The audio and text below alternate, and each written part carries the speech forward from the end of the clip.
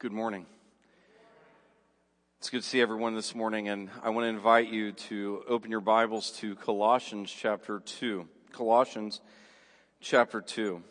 And this morning, as our hearts have been prepared for God's Word through the singing of the gospel and the reminders of Calvary, today the message is entitled, The Sufficiency of the Cross.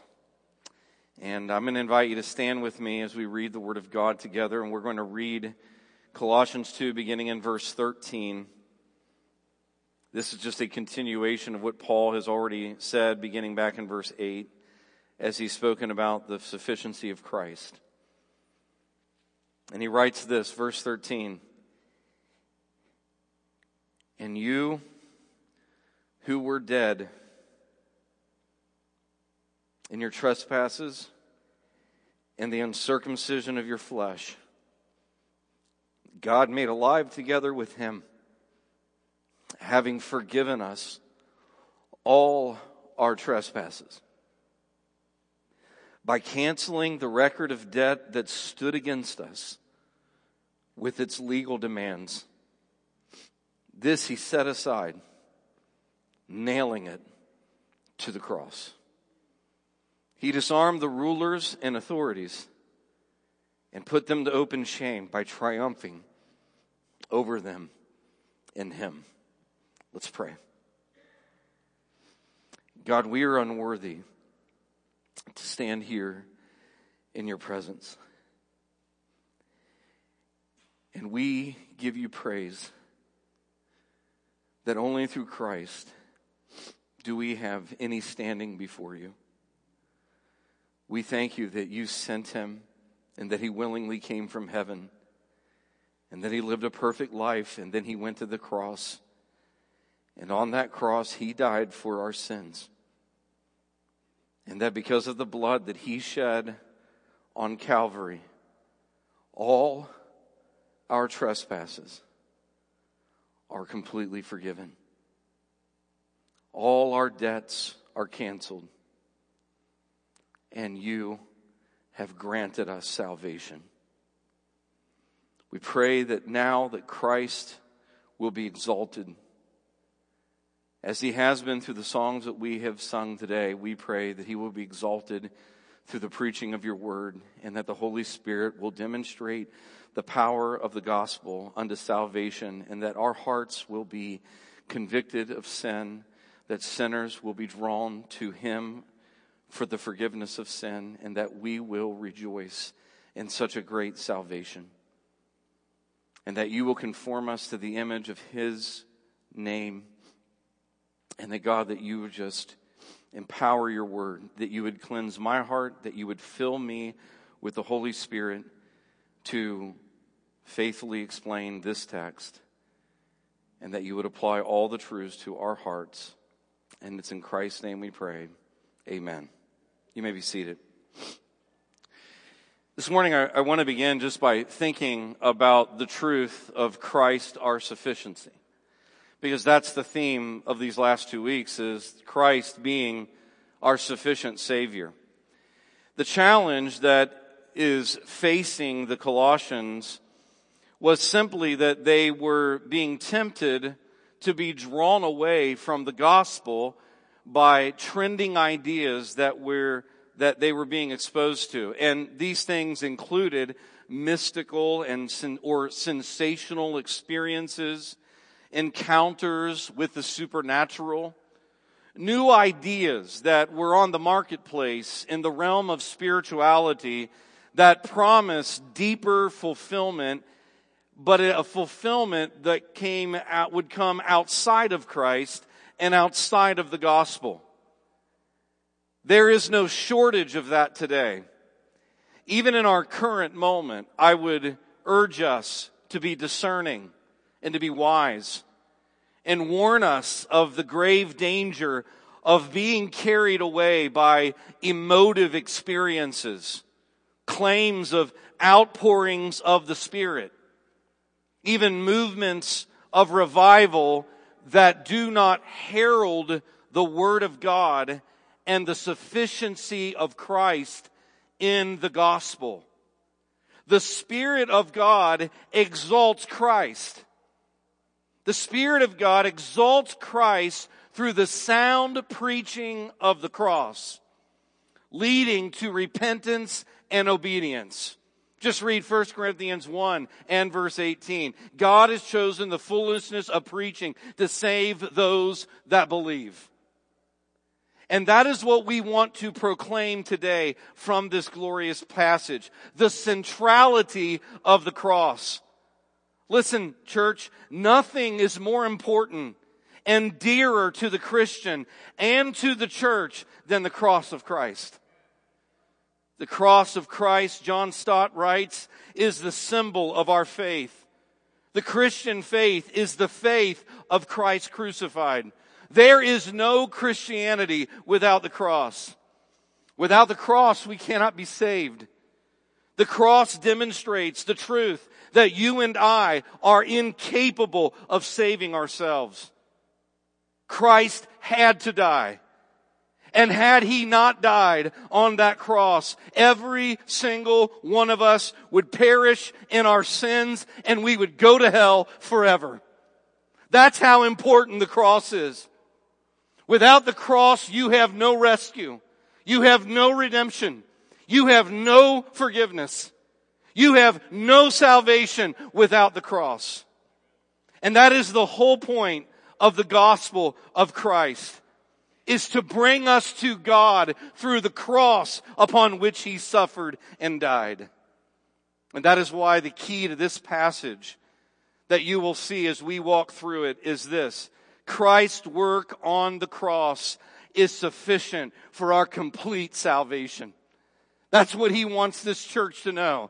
That's what He wants these believers to know. And that's what we need to walk away from this message today and this gathering today, is walk out of this service knowing that Christ's work on the cross is sufficient for our complete salvation. And the reason that is because there are three things that come to us through the cross: our resurrection from God, our salvation through the cross, and then lastly, our salvation through the cross, and then lastly, our victory in Jesus. Those are the three things that come to us through the cross. Those are the three reasons why the cross is sufficient. So let's just unpack that. Number one, our resurrection from God comes to us through the cross. Look at the text in front of us. Paul says, "And you were dead in your trespasses and the uncircumcision of your flesh." He's talking to the believers there in the church, and he's describing their lost condition apart from Christ. And he uses gruesome imagery of a rotting, decaying corpse. We were dead in our trespasses and sins. Listen, a corpse has no life, no faculties, no capability, because it is a dead body. That's what a corpse is. The body, when we go to a funeral home and we go to a viewing and we walk into a funeral home, we see a body that has been made to look at peace and at rest. We would not want to walk in and see a body at the way that body looked at the moment of its death. It would be horrible. And the reason why is because we don't want to see the awfulness of death. But a corpse has no life. There is no response. And therefore, when Paul uses this analogy, what he's showing us is that to be spiritually dead is to be completely devoid of spiritual life and totally unresponsive to God. That was our state outside of Christ. Paul Washer states that to be dead in sin is to be totally unresponsive to God, but he adds one thought that I think is very important, and it means also to be totally responsive to every sinful impulse and stimulus. He's right. And in fact, we might imagine zombies in popular culture, right? That is the condition of the unregenerate man outside of Christ. We are dead to God. We are dead to the gospel. We are dead to all spiritual things. But we're walking around gratifying every sinful and selfish desire and passion. That is the lost person's condition. And that was all of our conditions before God saved us. He says that we were dead in the uncircumcision of the flesh. Meaning we were dead to God in our natures, in our very being.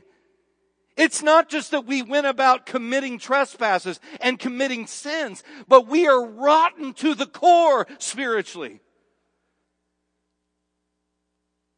We are corrupt through and through. Every faculty of our humanity is completely ruined by sin. That includes our mind, our emotions, and our will. All of it. In fact, Paul says in Romans chapter 3, there are none righteous, not one.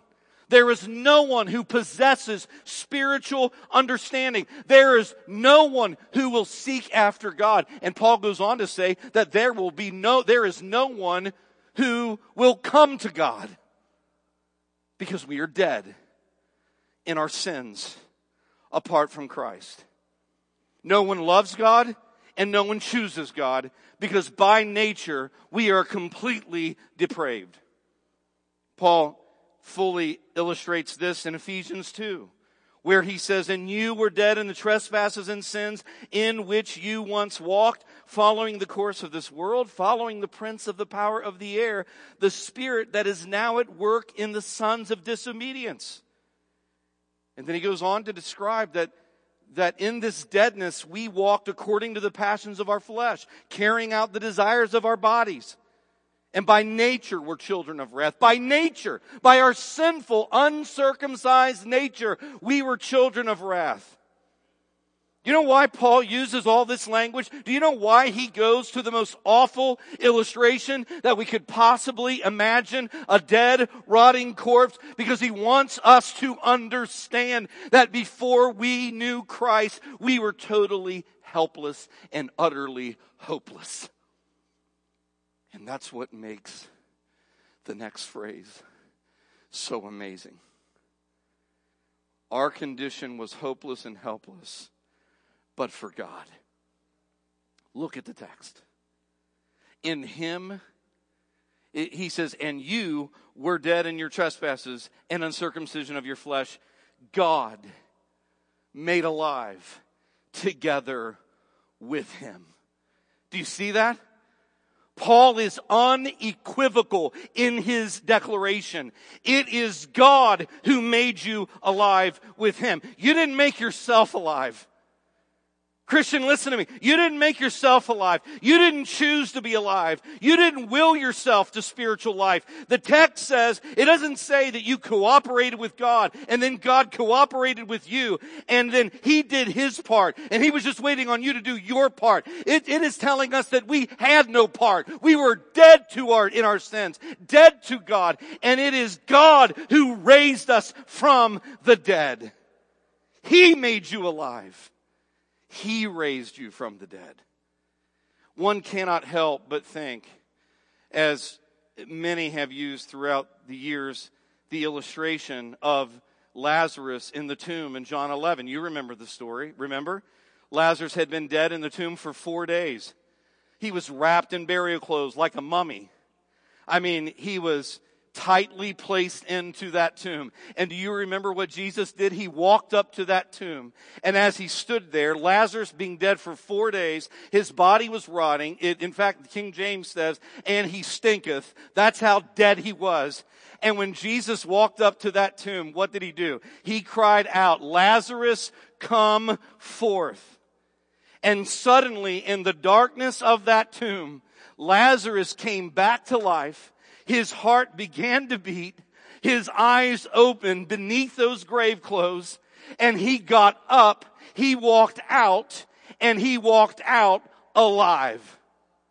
That is a picture of regeneration. That is a picture of what happened to you the moment you were saved. You were made alive. Regeneration. It is the decisive act of God alone, whereby the Spirit called you out of spiritual death, gave you life through the gospel, and you were born again. And in that moment you believed on Christ. And in believing on Christ, you repented of your sin and you were united to Him. You were what? Made alive by God. And notice what the text says. It says, and you were made alive with Him. And there is the connection to the cross. Our resurrection spiritually, our new life in Christ is connected to the cross because you have been made alive by God, by the decisive act of God with Christ.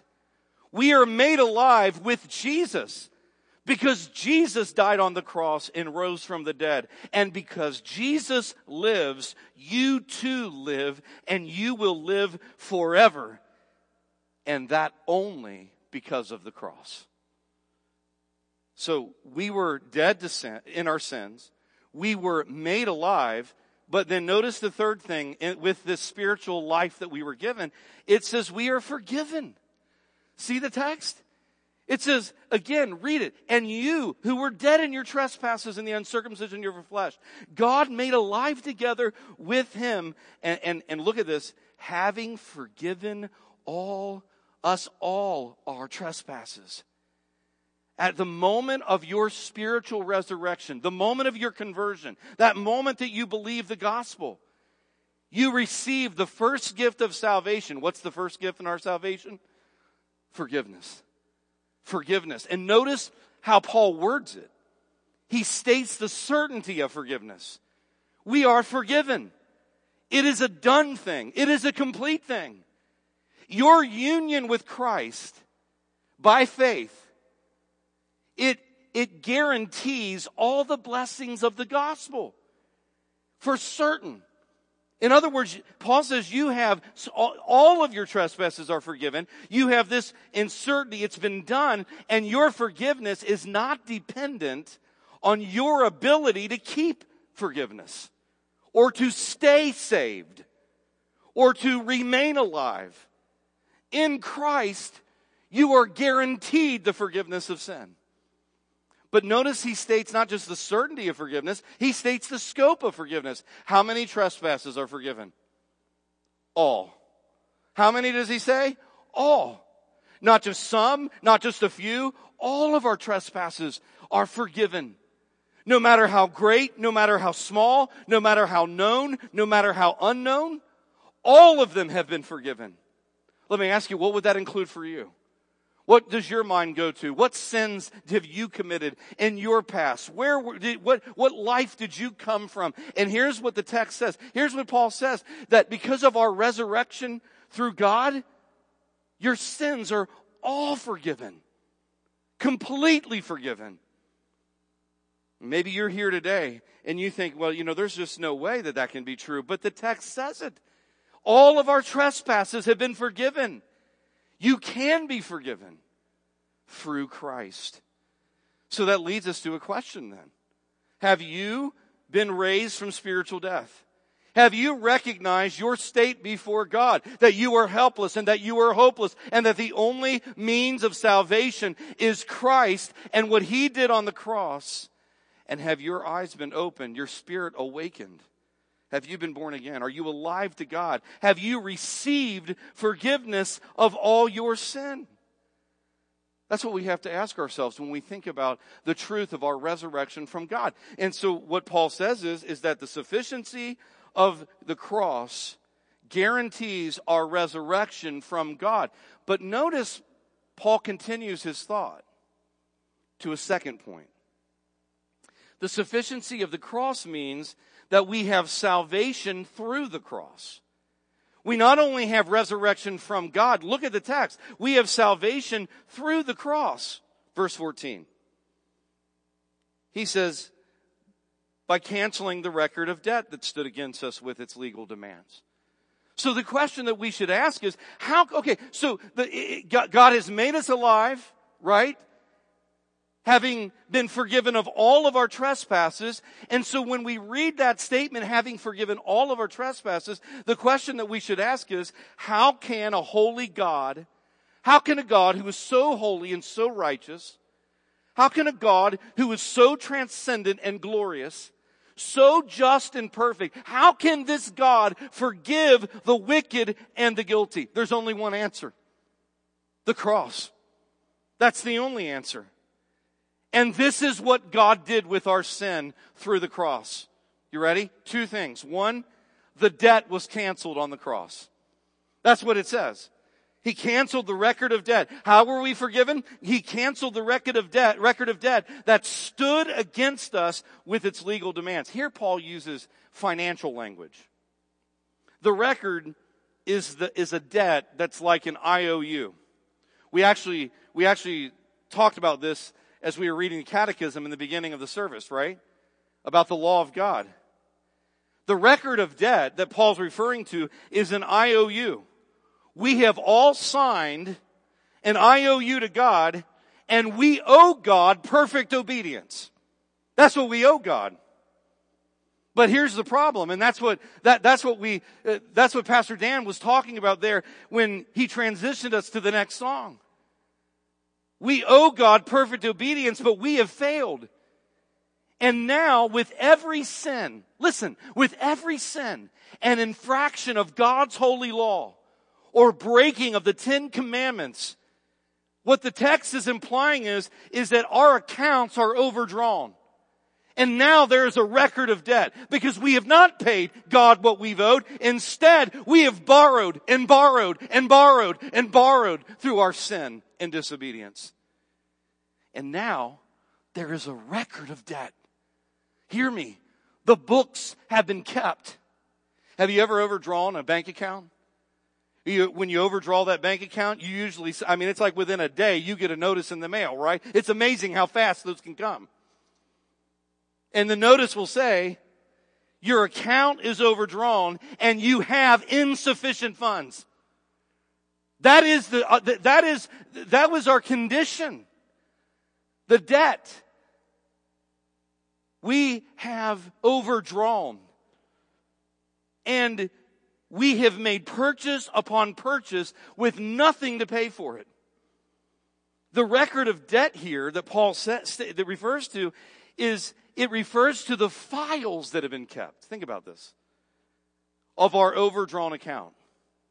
Every sin that we have committed, every law that we have broken, every evil that we have plotted, every lust that we have pondered, all the pride that we have flaunted, all the treason that we have waged against God.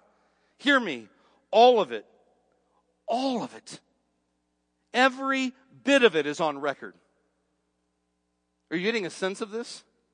Imagine file upon file containing every word, every thought, every motive, and every deed. Are you feeling how big this is? Can you imagine how high that record of debt must be? Can you imagine? Even one single day of recorded sin. I don't know about you, but just one single day of recorded sin would fill this room from wall to wall and from floor to ceiling. And on every single one of those files, just imagine this room being filled with every record of every sin that you have committed. And on every record is stamped a stamp that says, account past due. But we got to keep going here. Because the text says, with its legal demands. Did you see that? You know what that means? That means all accounts must be reckoned. Paul says they stood against us. In other words, what Paul wants us to do is think of this mountain of debt that we owe.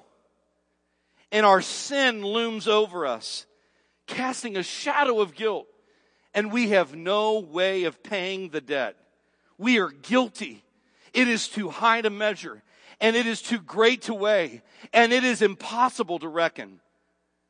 But we must pay it in full.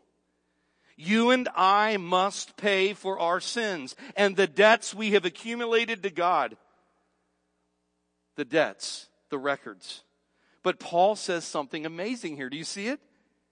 The text says he canceled the entire record of debt and the legal demands of justice. He canceled it. How? Well, the demands were satisfied at the cross. Look at the text. It says, this he set aside. All of these records he set aside, nailing it to the cross. So you might say then, okay, so what happened to all of these records? What happened to them all? Was there some kind of mistake? Maybe it's just we weren't that bad, right? Maybe that's it. Did he just dismiss our sin? Did he ignore it?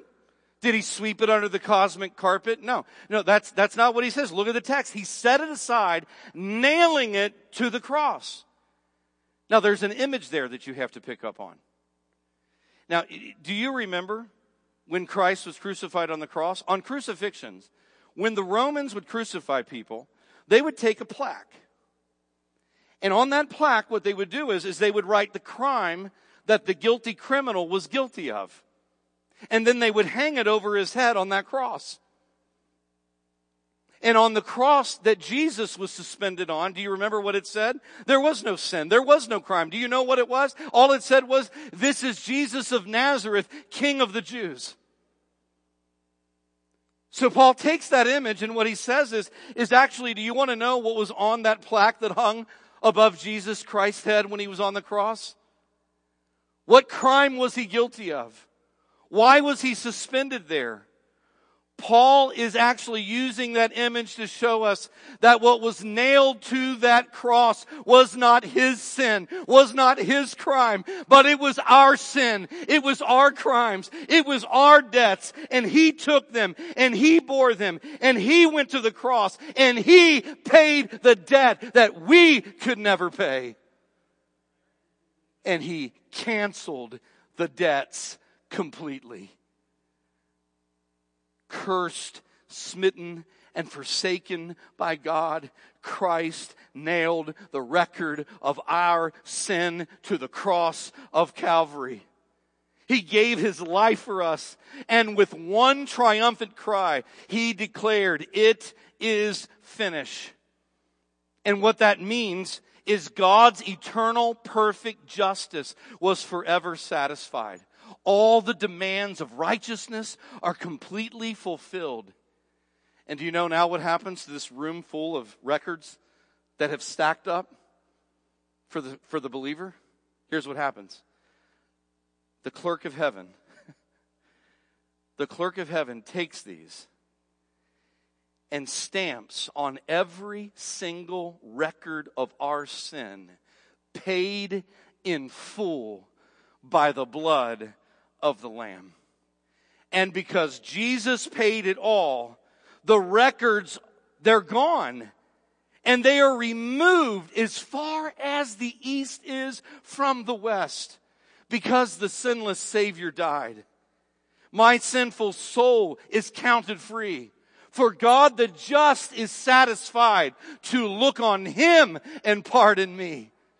And to be pardoned means the records are gone. I mean, they have been dispersed and they have disappeared because Christ has died in our place. But I want to take this just one step further.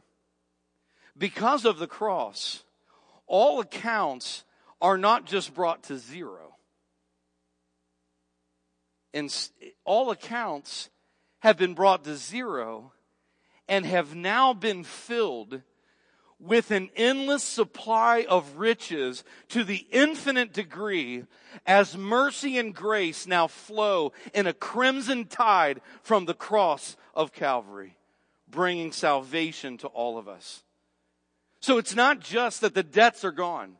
It's not just that the accounts are brought to zero. But in Christ, beloved friend, you have everything you need for salvation and spiritual life through the cross upon which he died.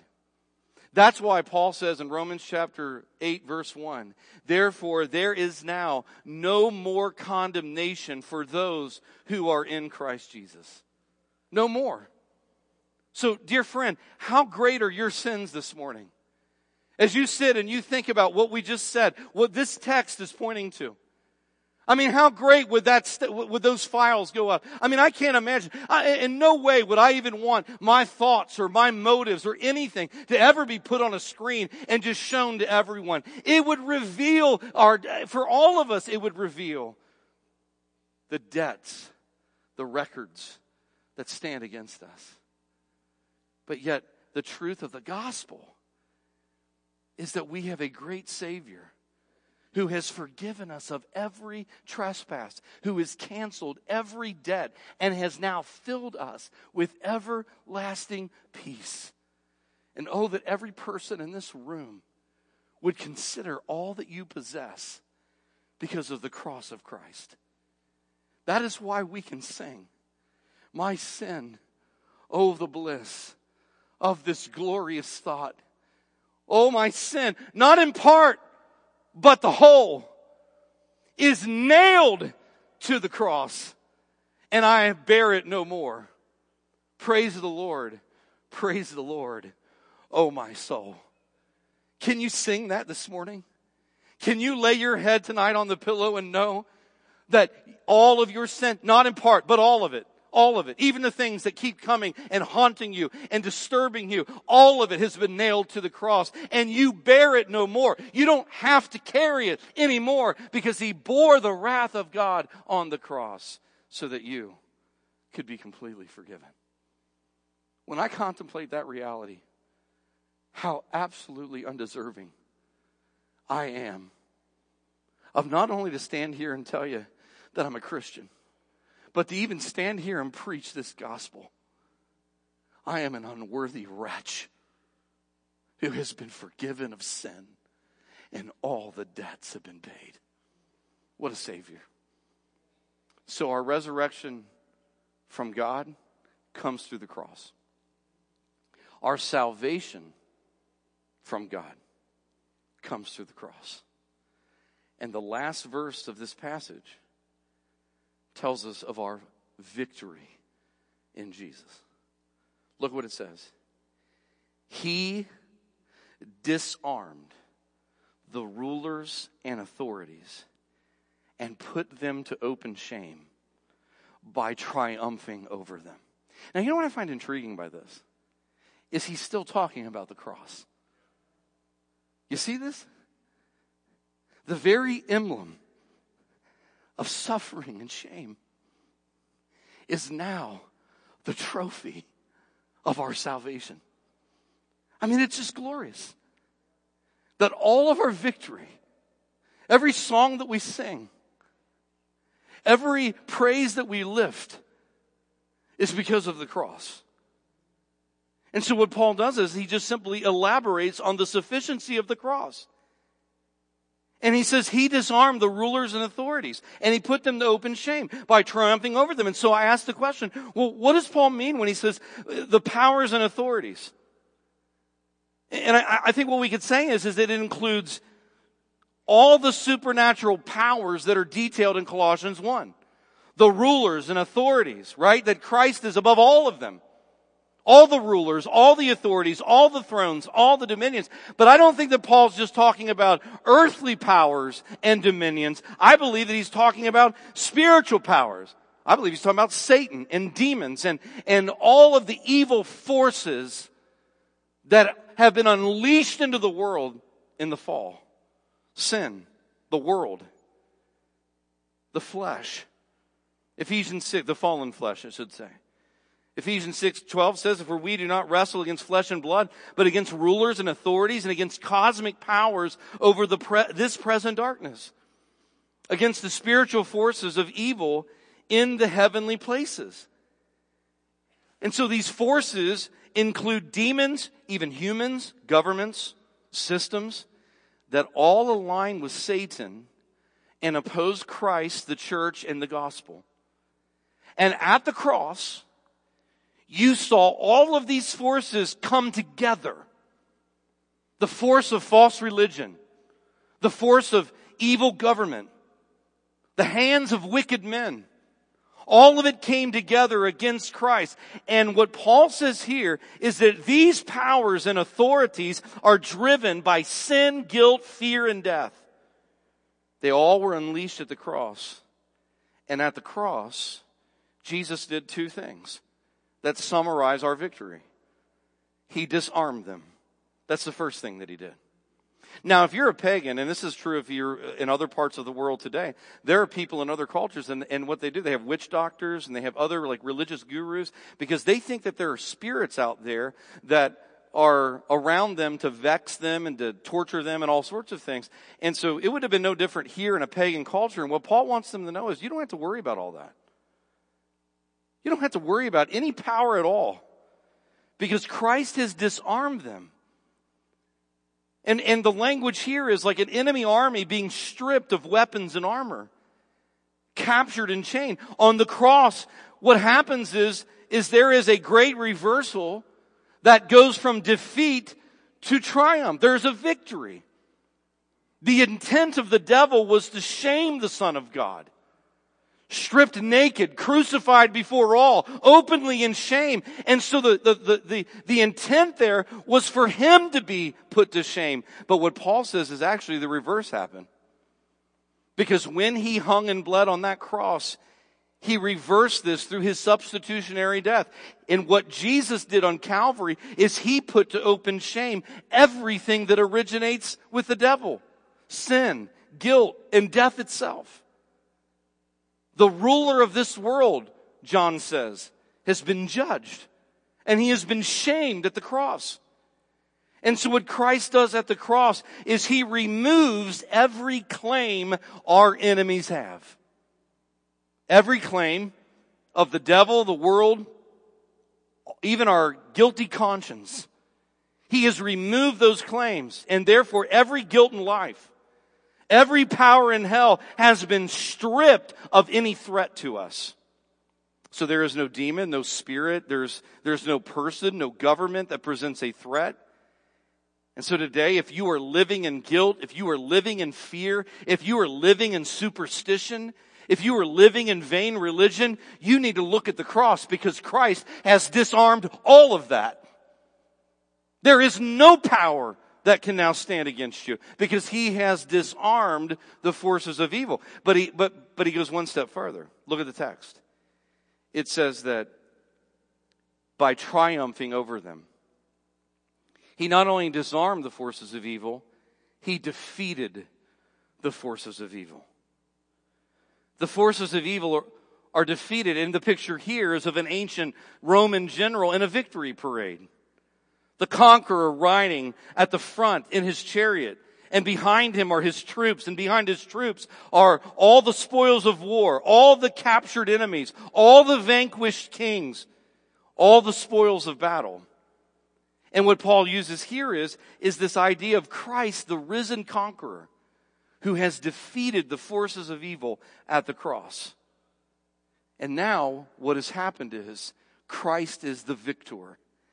And what is, again, strange is that the cross now has become a chariot of victory, a throne of glory, because through the cross, sin is defeated, and through the empty tomb, death is destroyed. And now Christ leads his people in a joyful parade of grace to celebrate the total victory that we have in him.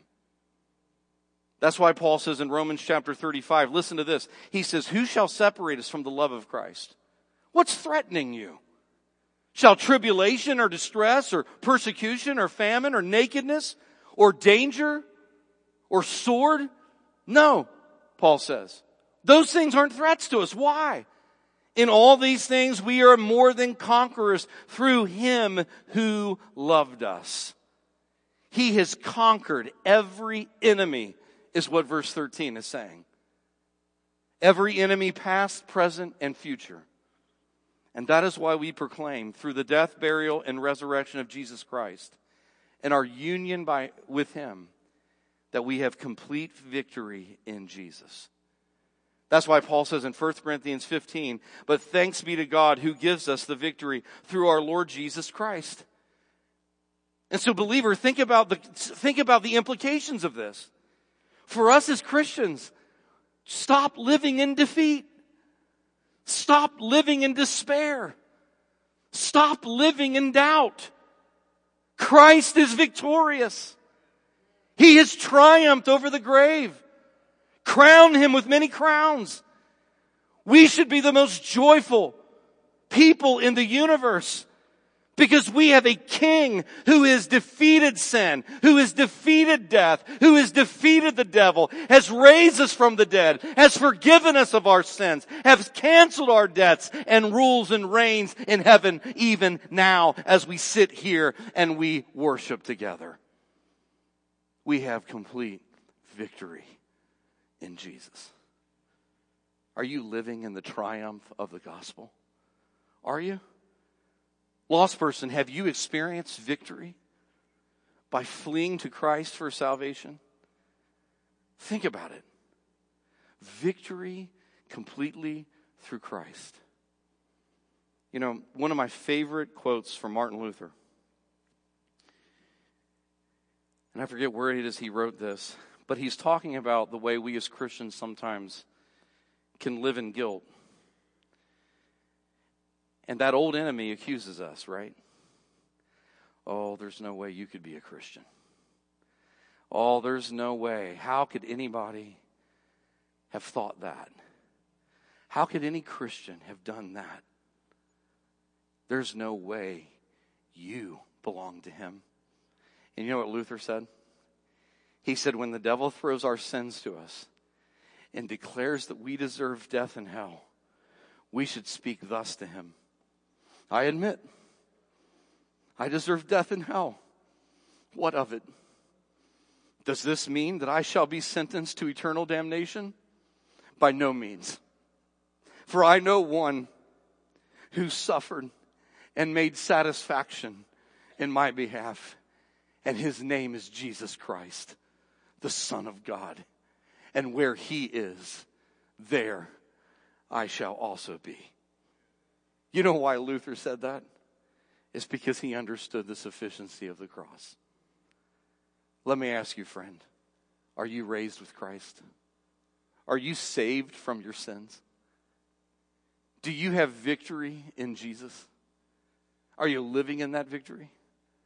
Today is the day of salvation because Christ's work on the cross is sufficient. And so today, as we close our time together, Dan's going to come. And this will just be right before we actually observe Lord's Supper together. He's going to come and our worship team's going to lead us in a song of response. And what I want you to think about is this. Do you have complete salvation in Christ? This will be our time to respond, to come to him, to come to Christ, to come to the cross, to live at the cross, to glory in the cross that is sufficient for our salvation. And so let's stand. Let's bow our heads and let's pray. And then we will sing. Father, we bow our head before you and we thank you for the sufficient work of Jesus on the cross. We do not deserve your grace. We deserve hell and judgment and wrath.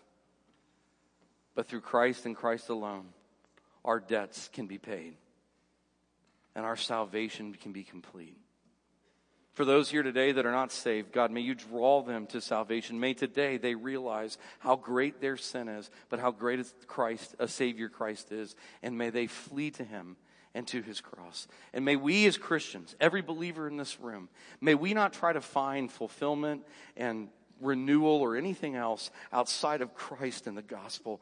Help us today to live in the cross, to glory in the cross, to be refreshed by the cross, to be revived by the cross. And for that to overflow from our lives as we go out into the world, that we will live holy lives, obedient lives, and lives that bear witness to your grace. All because of the sufficiency of the cross. In Jesus' name, amen. Let's